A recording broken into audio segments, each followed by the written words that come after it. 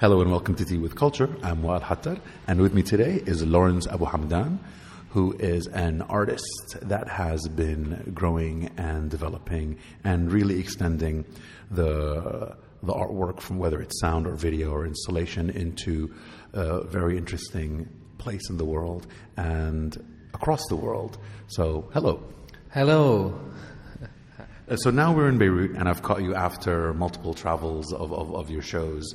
And before we get into all of the work they've been doing now, can you give us a little bit of a summary of, or a little bit of description of what your work is for somebody who's not as familiar with it? Yeah, sure. My work is basically trying to understand through maybe, I would say by now, perhaps 14 different iterations and different ways and different geographies and different places, trying to understand. It all comes back to understanding what is the kind of like politics of listening. How can we read the politics of a situation through the sound that it generates, or the communication between two people, or be it this pollution, sound pollution in Cairo, or a gunshot firing through a playback in a courtroom in Israel, these kind of things. How do they tell us about the world and about the politics of a given situation that maybe images occlude or do not allow us to see? And what got you to this level of political understanding of sound? I mean, why even sound in the first place versus other artistic endeavors? It's not necessarily the most common thing, especially within the Arab world, which we'll get to later. But how did you fall into that? Well, sound isn't more special than other things. It doesn't tell you more than other things do, but it tells you something that is often overlooked about an event, because often sound is overlooked. And I think it's overlooked not because we don't know sound. I think it's overlooked because we know sound so well. We've internalized it into our bodies. We use sound and speech all the time, and we adapt to different situations, and we change our voices and our accents depending on who we're speaking to, and we do all of that subconsciously. And so I think I'm interested not in the fact that sound is a minor thing. It's actually that it's a major thing that's been suppressed and it's being internalized. So I'm kind of really interested in finding those kind of major moments in the way we kind of socialize and the social political relations we have with one another through sound, because it gives you a kind of another perspective. But why I came to sound, and why I'm personally interested in it, is because I've always been doing it basically since I was a kid doing music, and even the very first musical kind of like projects I had, we're always trying to like push back and stretch what a sound could be or what music could be, rather than just accepting maybe the kind of conventions of what I was listening. I wasn't trying to copy. I was trying to kind of like find the anatomy of a sound from very early on and try to kind of like, insert new things. And that's through, basically living in the Yorkshire countryside with my brother.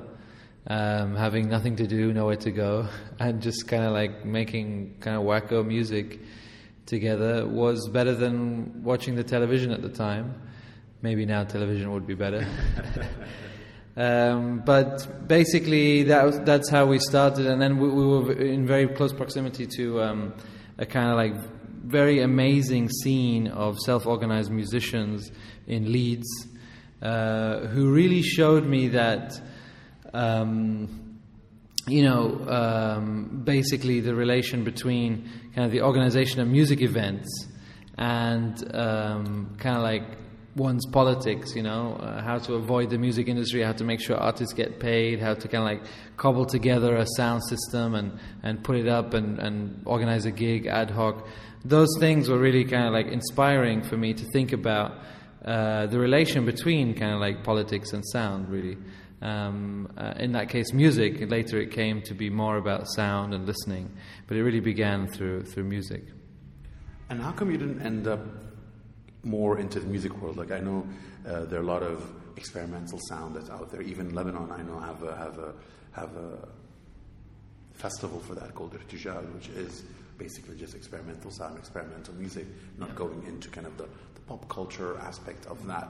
Did you venture in there, or did that at a certain time kind of move you just into a different direction? Well, no, I definitely ventured into it at the beginning of my career, but I quickly started to think that music was not the best vessel for the kind of ideas I was dealing with. And I'm dealing with things which are very narrative-based. I'm dealing with things which really have a very concrete subject matter. A lot of my works are what they are, you know. They're not indeterminate objects or sculptures. Often there's a story behind them and one that I want to tell through sound. So it doesn't necessarily, music isn't the vessel for that. And at the beginning, it was also complicated for art to be the vessel for that. And I think slowly I've both adapted my language, and audiences have adapted ways of seeing my work as they've gone on to it, and to know what to expect from certain installations and presentations. So yeah, that's it. That's right. But you yourself studied art at school. You didn't necessarily have to do any sound studies, or did you also have to do anything kind of techie stuff on the side? I did, yeah. I mean, at school I did music technology. So again, I was really interested in the anatomy of sound from very early on. At that point, you know, how you put together, I don't know, a recording, how you record a drum kit, for example. Those are very fundamental questions that start to inform your way of thinking about the world through sound, you know, through space, through texture, through what rooms give to voices. Rooms give to voices. You're loving the echo here, aren't you? I'm loving the echo on this. You know, and then to think about how sound, you know, through the recording of a drum kit, you start to understand how sound is inseparable from the space in which it resounds, from the kind of like the way it looks, you know, and all these things. And I think it gives you an idea, you know, of trying to make then a case about, and there you sort of understand why kind of like it leaks into art and images. A lot of the works are silent, they're just image-based, right? But they say something about listening. So it doesn't need to only be sound to speak about the subjects I want to speak about, because I think listening is a kind of, you know, I think sound is a leaky thing that leaks into other subject matters. It leaks into rooms. It's never itself. You never can find the source, you know. It's never separable from the thing. And by virtue of that, I think sound is never separated from the politics in the space in which it resounds. And I think that's also what I'm interested in. So I studied music technology. I studied then in my bachelor's was a course called Sonic Arts, which no longer exists anymore. So, you know, I was like a 19-year-old guy thinking, what am I going to study? And I saw this thing called Sonic Arts. It looked crazy. And, you know, there I also found a kind of uncomfortable relationship to things like experimental music, electroacoustic music. I didn't feel I fitted that thing. I started going more into the art stuff at Middlesex at the time. And so the cross between those things was really fruitful for me. And then later I studied with Eyal Weizmann in Goldsmiths. And I think that's when I met you towards the end of your master's about 10 or so years ago. And I have been kind of following your art and seeing the development, which is why I'm kind of very happy that we are having this interview, especially after the big win you've had at Art Dubai, which was the Abraj Prize most recently, as well as your shows in Paris and soon in London and around. Going back to the kind of the general practice of art, I want to ask a little bit about sound art and the Arab world, because you're I guess I can call you a half Arab. You're mixed, but you were living your entire life in the UK, and only recently have you been kind of interacting more within the Arab world itself. No, it's not true. No. I mean, on the one hand, yes, genetically, if we want to speak genetics, I'm half. Half also somehow culturally, but you know, you can never be half something. You know what I mean? Well, I mean, you know what I mean? Like, I think it's more about living in London than in the Arab world. Yeah, exactly. So I grew up in Amman, first of all, and then in England, but then always coming back every school holiday we either spent in Jordan or in Lebanon. Okay. So a lot of my life, my childhood life, was in the Arab world, or in Lebanon and Jordan specifically, not even the Arab world. So there's something about that was always kind of inspiring on the one hand, because it meant that whenever you're in the UK, and it wasn't London, right? It was Yorkshire, and there wasn't anyone else, right, who'd ever even heard of those places. So it meant that you always kind of like thought and were coming from a different place. I mean that conceptually, not only geographically. So I think it was always something that informed the sort of way of thinking, and always something I wanted to kind of like make sure to insist upon, because it was somehow both kind of like given to me and taken from me at the same time. So it has been a kind of like long time. I've been based now in Beirut for the last 3 years, and it's been really interesting to sort of like take the practice and have it look at Europe from here rather than be in Europe maybe looking at here, this region, and that's been a really kind of productive shift. And how has the kind of Arab artistic world, I guess, for the past 10 years as you've been working, kind of been interacting or accepting the less mainstreamy aspects of art, which include sound and things like that? I mean, from my perspective, it has always been, at least if we talk about contemporary art, it has always been a place which was even more ready to accept the less mainstream art practices than... what I'm trying to say is that the mainstream here is, because of certain practitioners like Rabi Amroué, Walid Raad, it meant that like a sort of early iteration of what it meant to be a kind of like research-based artist, research-based practitioner was kind of forged here in and among other places, Of course, there's other examples of everywhere else in the world, but the model for that, which I believe is most exported in contemporary art schools today across the world, is that of those kind of Akram Zaatari and those kind of like people, or at least they're mentioned high in the kind of like list of those. So what I'm trying to say is that I think for a long time I think the focus of artists here has been the focus of not painters, not sculptors, but really people who have been trying to work with archives and trying to kind of like revisit historical and political questions. And then what about the layman, the everyday human being who kind of knows a little bit about art but nothing else, might go to a fair, might go to a museum and see one of your pieces? And do you have any interaction or feedback from those everyday audiences?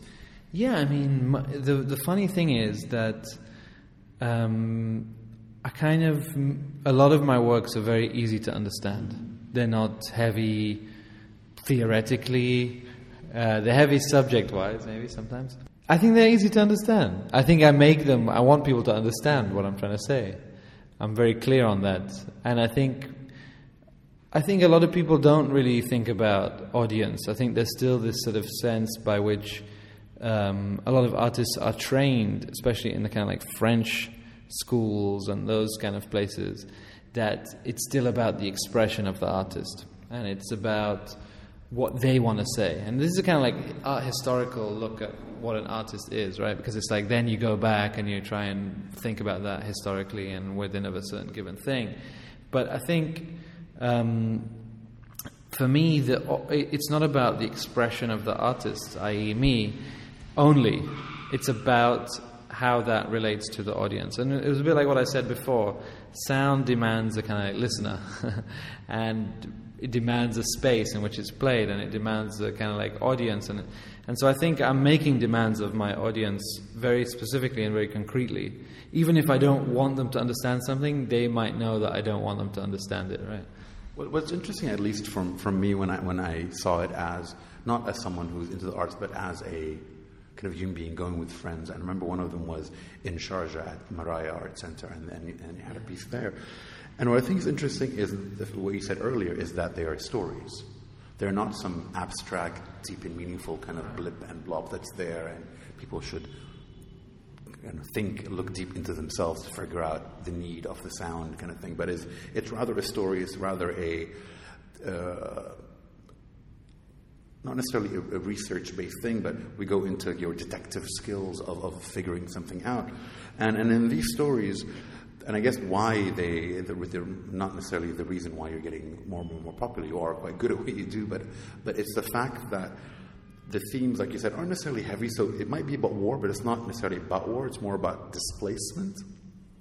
And that's kind of what, at least what I've seen from all your films, is what's going around. It's that shift or movement, or I guess for lack of a better word, repeating again, the displacement of the story, of the sound, of the person that story and sound is about. Am I seeing it right, or am I just making things up? Yeah, I think it's a really good point, because I think often what I'm dealing with is, this idea that once a sound is issued from a person, a gun, whatever it is, it no longer really belongs to that object, right? So it's never really about the sort of individual. It's about the kind of space in which the sound resounds. So be that the accent test of asylum seekers, right? It's the most easy thing to say, is that once they give their accent and they put their accent on a recording, the voice is no longer their own. It gets turned into evidence and is used against them to define where they are from, and to make sure that, they come from Palestine and not Egypt, for example. The following is a 2-minute extract from The Freedom of Speech Itself, 2012.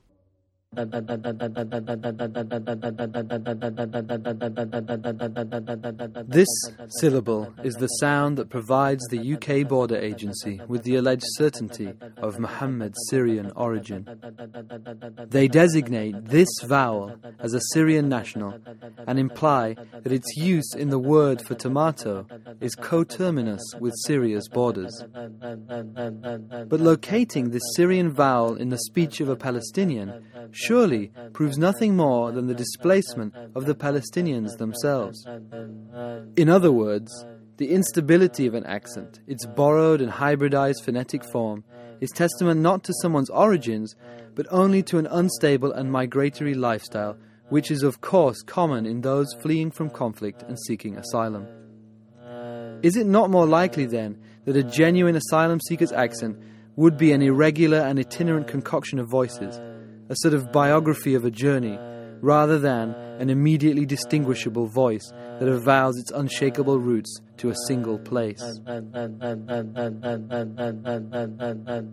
The fact that this syllable designates citizenship above a Palestinian identity card that contradicts it forces us to rethink how borders are being made perceptible and how configurations of vowels and consonants are made legally accountable. So, what is the legal status of our voices? What is the connection of our accent to our citizenship? Is there any law that stipulates how our voices should conform with our national borders? And can this phoneme renounce its Syrian citizenship? But, of course, it's also used by the government to impose unnecessary borders and strange sort of non-existent borders and impositions upon the voice, right? Upon the voice's freedom to speak.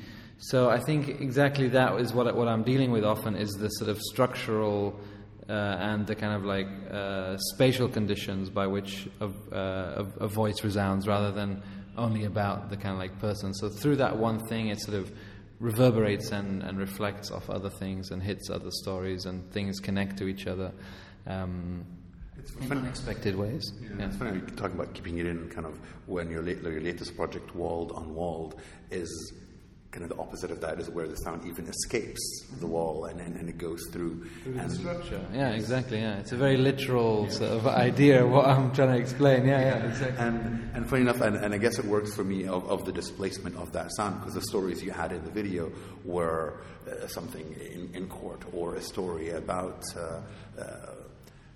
another drug dealer, or the story about the prisons, and it was always about somebody who's there but no longer there, and trying to create a story out of something that's lost. Right. Exactly. Yeah. Exactly. And that's a really good observation. Yeah, and also it creates strange equivalences once you let a kind of idea act like a sound. Starts bouncing off strange things, and when it hits a window it sounds a certain way, and when it hits a wall it sounds a certain way. And I think if you think that way conceptually and compositionally when I create my works, you start to create very strange worlds where all of a sudden 1 second you're talking about the South African athlete Oscar Pistorius, and then a drug dealer in Oregon, and then a prison in Syria, and somehow they make a world together that you can see and you understand the relations, but by which, once the film ends, those are catalyzed to the ends of the world in which they're separated, So it's really trying to sort of create a kind of space in which, equivalence also matters and things bleed into one another. So far for the audiences that we've been talking to, so in the Below Link you can find some of the clips for some of the films, talking about the kind of what you mentioned with the sound changing and reworking and re-reflecting to something else. Do you re-look at your work as well and change it and adapt it, or once work is done, it's no longer restudied? Yeah, I think it's been, for better or worse, like a period of a lot of production, one after the other. And I think what I'm trying to do now is maybe sort of look back at some of those things and see what I was doing, what I was getting at as it's becoming clearer, and sort of reinstalling and reconfiguring some of those same ideas in ways where I think the ideas are more distilled. So that's very much the case with a video I made in 2013 called Language Gulf in the Shouting Valley, which I'm still very attached to, but it was too much. There was too much there.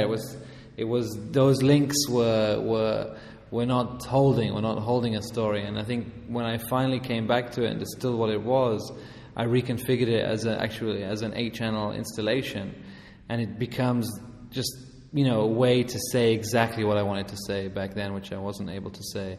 And that's a piece called This Whole Time There Were No Landmines. The following is about a minute extract from Language Gulf in the Shooting Valley, 2013. اسمع واو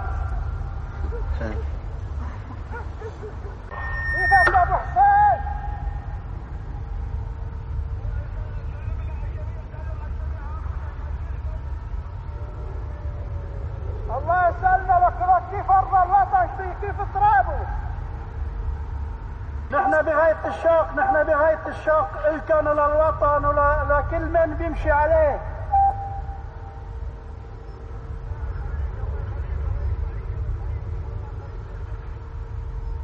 وحسين كيف أوضاعه أبو حسين؟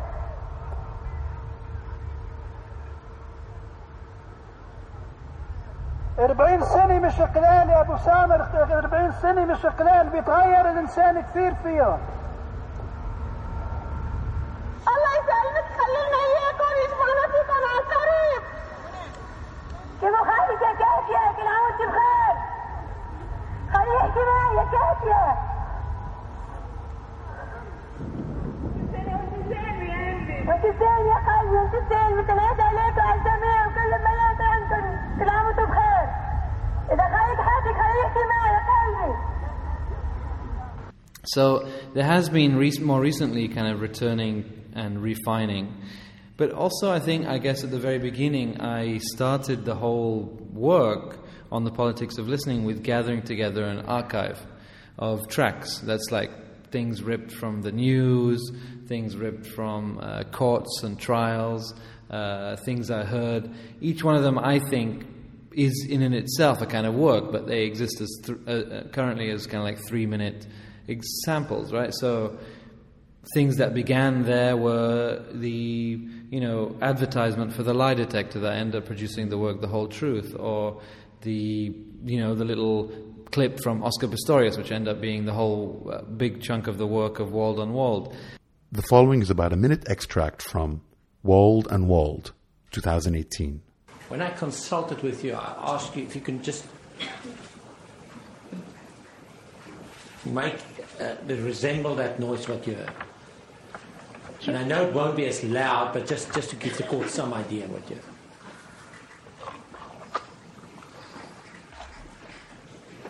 The crying was like...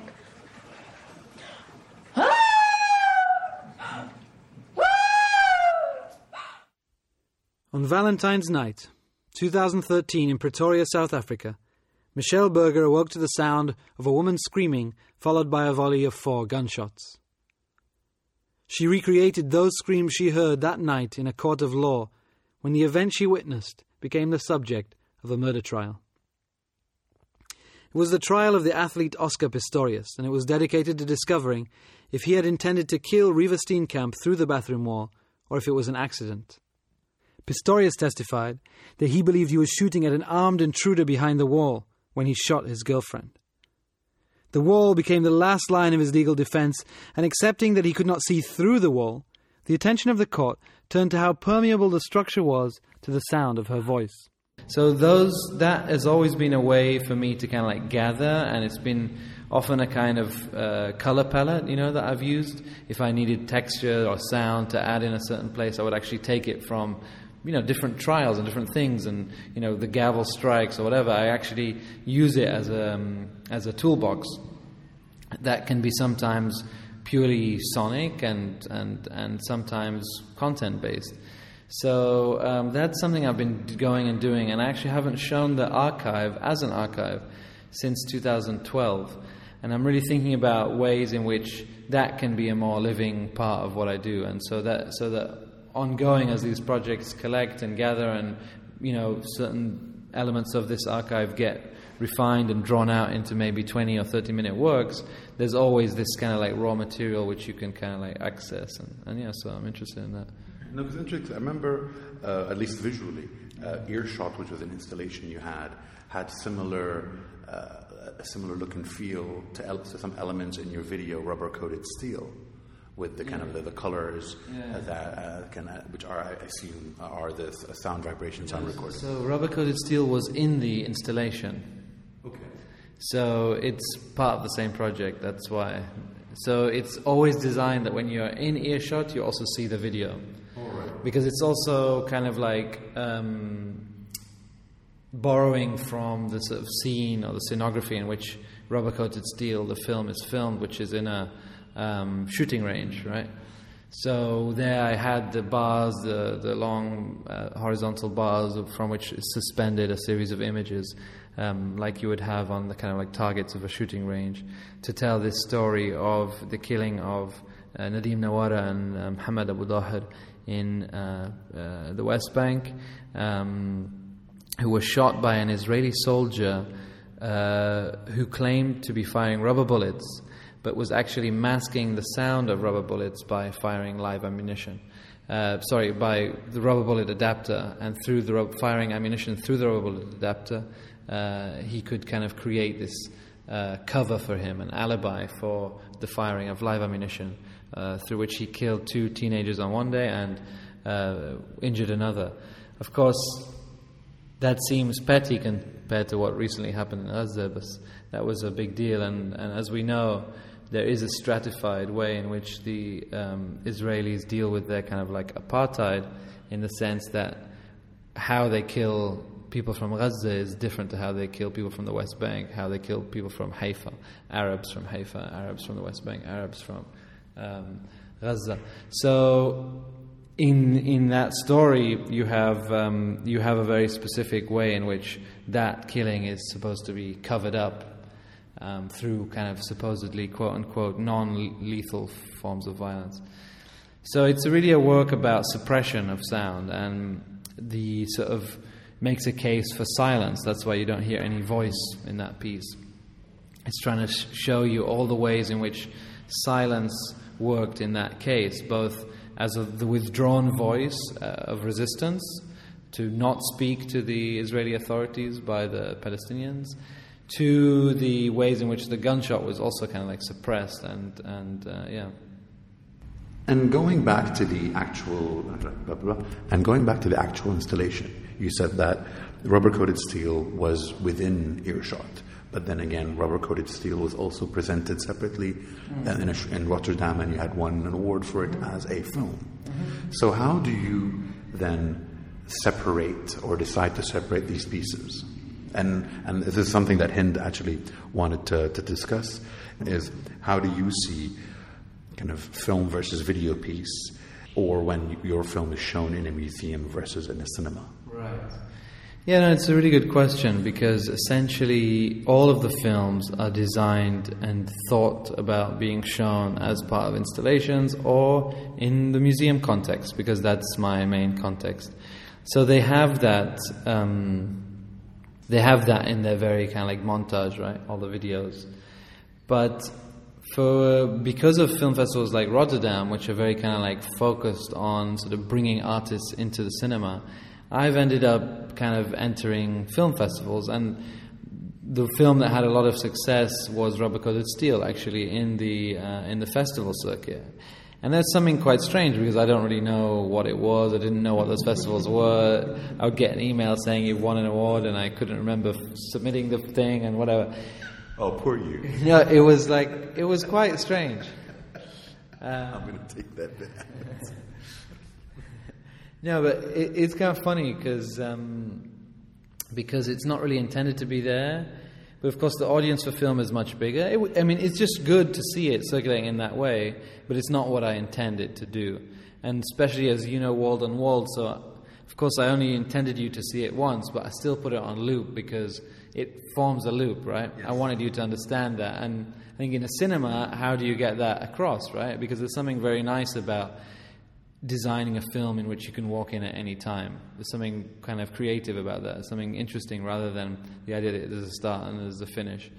So how do you work with those things creatively, and how do they then translate to the cinema is an ongoing question that I haven't resolved, but I'm always interested in submitting them to festivals, because, you know, you end up part of programs which are extremely kind of like geographically diverse and interesting. So if the films stand up there, then that's great, but that's not the primary place I'm trying to show them, because my instrument as an artist is sound, as I've discussed, is image or listening and thinking about the audience, but it's also about how that audience has an embodied experience in space, and that, you know, is my main medium, space, you know. So I think even if it's just a single channel video, I really want that to be in relation to the body of the audience and all those things. So, yeah. No, that's definitely quite interesting. I mean, personally, I haven't really even seen my works in a cinema. I've never really seen them screened in a cinema. Yeah, I'm not usually there during the festival, so I don't actually know what they're like in a cinema. Okay, that's bizarre.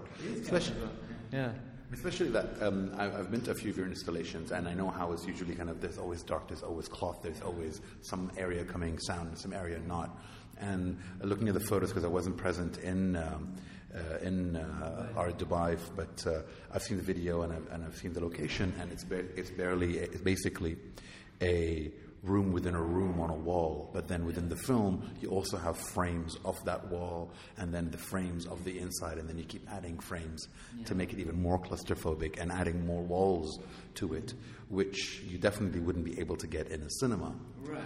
But me having viewed it on the screen right now you'd be able to, it's a whole different feel, which is why, on the positive side, your film productions are really well done and your direction's really good. So as a filmmakers will take out the story, because in the end, your work is story-based, is research-based, is kind of that investigative detective noir type of thing, where we don't necessarily have to have an answer in the end, but you still have a question at the end, a question you never had in the beginning. And like you said, the opportunity of going to these kind of art cinema festivals, art film festivals, is that it would bring audiences who are kind of half-half, and it'd be a positive way for them to be introduced to artists like yourself, who they wouldn't necessarily seek specifically at a show or at a gallery or at a museum.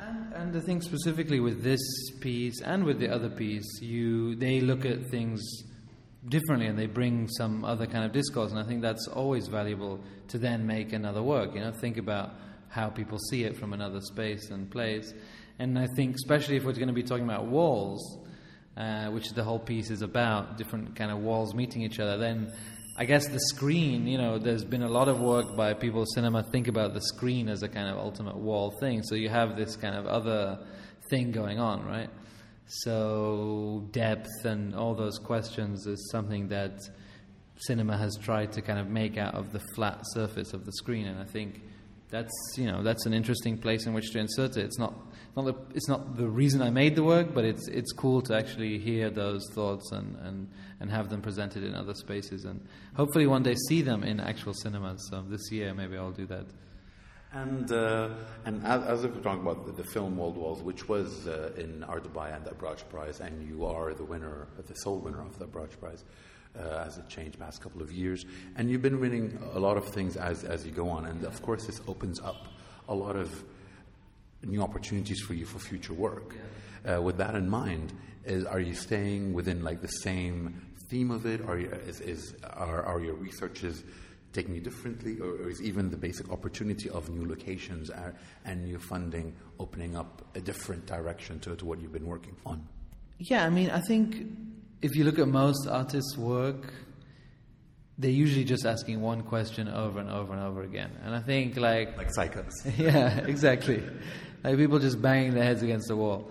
But I think for sure I will continue to do that, because I think that's a genuine preoccupation. Those questions are still there, they're still very alive, and they're still very much kind of like many spaces through which to filter and ask them through. So I think, yeah, exactly, making it more, spreading it, thinking about how the research can go and where it can go is for sure interesting. But of course it doesn't mean, again, as each work happens, another thing emerges that you want to take. I think after the whole Said Naya investigation, I need to now just kind of like do something else to then come back to those questions, because it's been such an intense period of time working on that, and it was an intense set of interviews that I did in 2016, through which I was compelled to tell the stories I told. And I think now, in order to make sharper statements later and to kind of like really feel that, to build on it, I feel that I need to institute a kind of like small break. So I next year want to actually work on something else while those works are still circulating and moving around and on tour and everything. I want to try and sort of I want to try and focus on another aspect of some of the work and stories that I've been telling in previous things, which have to do more with the taqiyya side of the work. Sorry, the what? The taqiyya, the right to lie, the work I was doing on taqiyya. Okay. Yeah. And are these in any specific countries or not? We don't know yet. Mostly here, and this region. For the time being, we're here. Yeah. So as an installation sound experimental artist, you're with a couple of galleries, right? Yeah, I am. Yes. I'm with Mont Charpentier in Paris and Maureen Paley in London, and next year I'll work with Andres Versemler. Yeah. To be fair, though, the work that you do isn't the easiest to sell.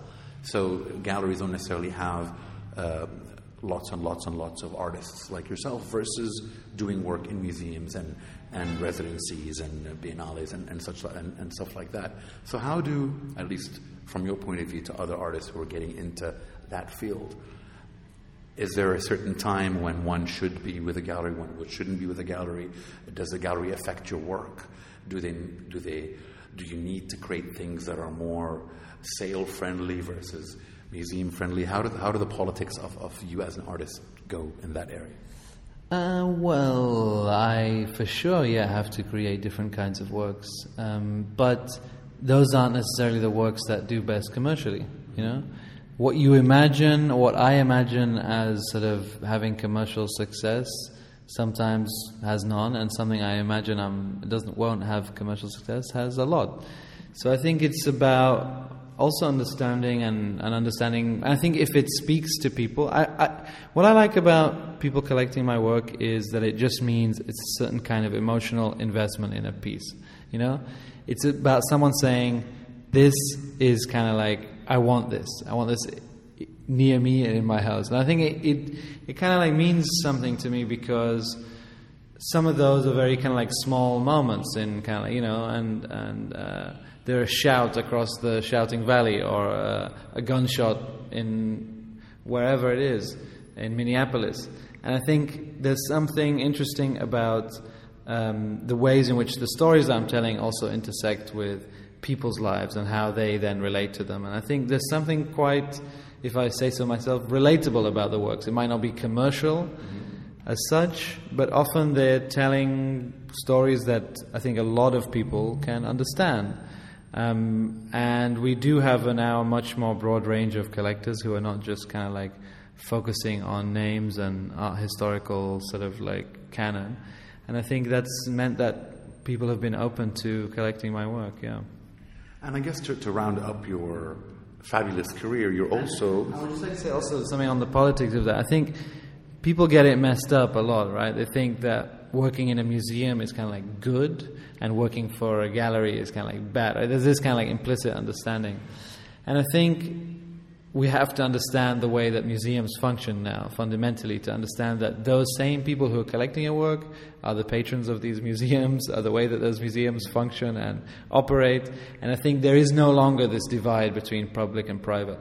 However, there is still a necessity for artists sometimes to be responding to other kinds of audiences and forums in which they present the work. So just as I sometimes present as an investigator in court or for Amnesty International, and those, you know, that's dealing with a certain audience, and sometimes I'm in a museum that's dealing with sometimes in a gallery, and that's another kind of audience. So I think it's good for artists to speak across audiences and to imagine multiple audiences for a work and to think the audience in the work.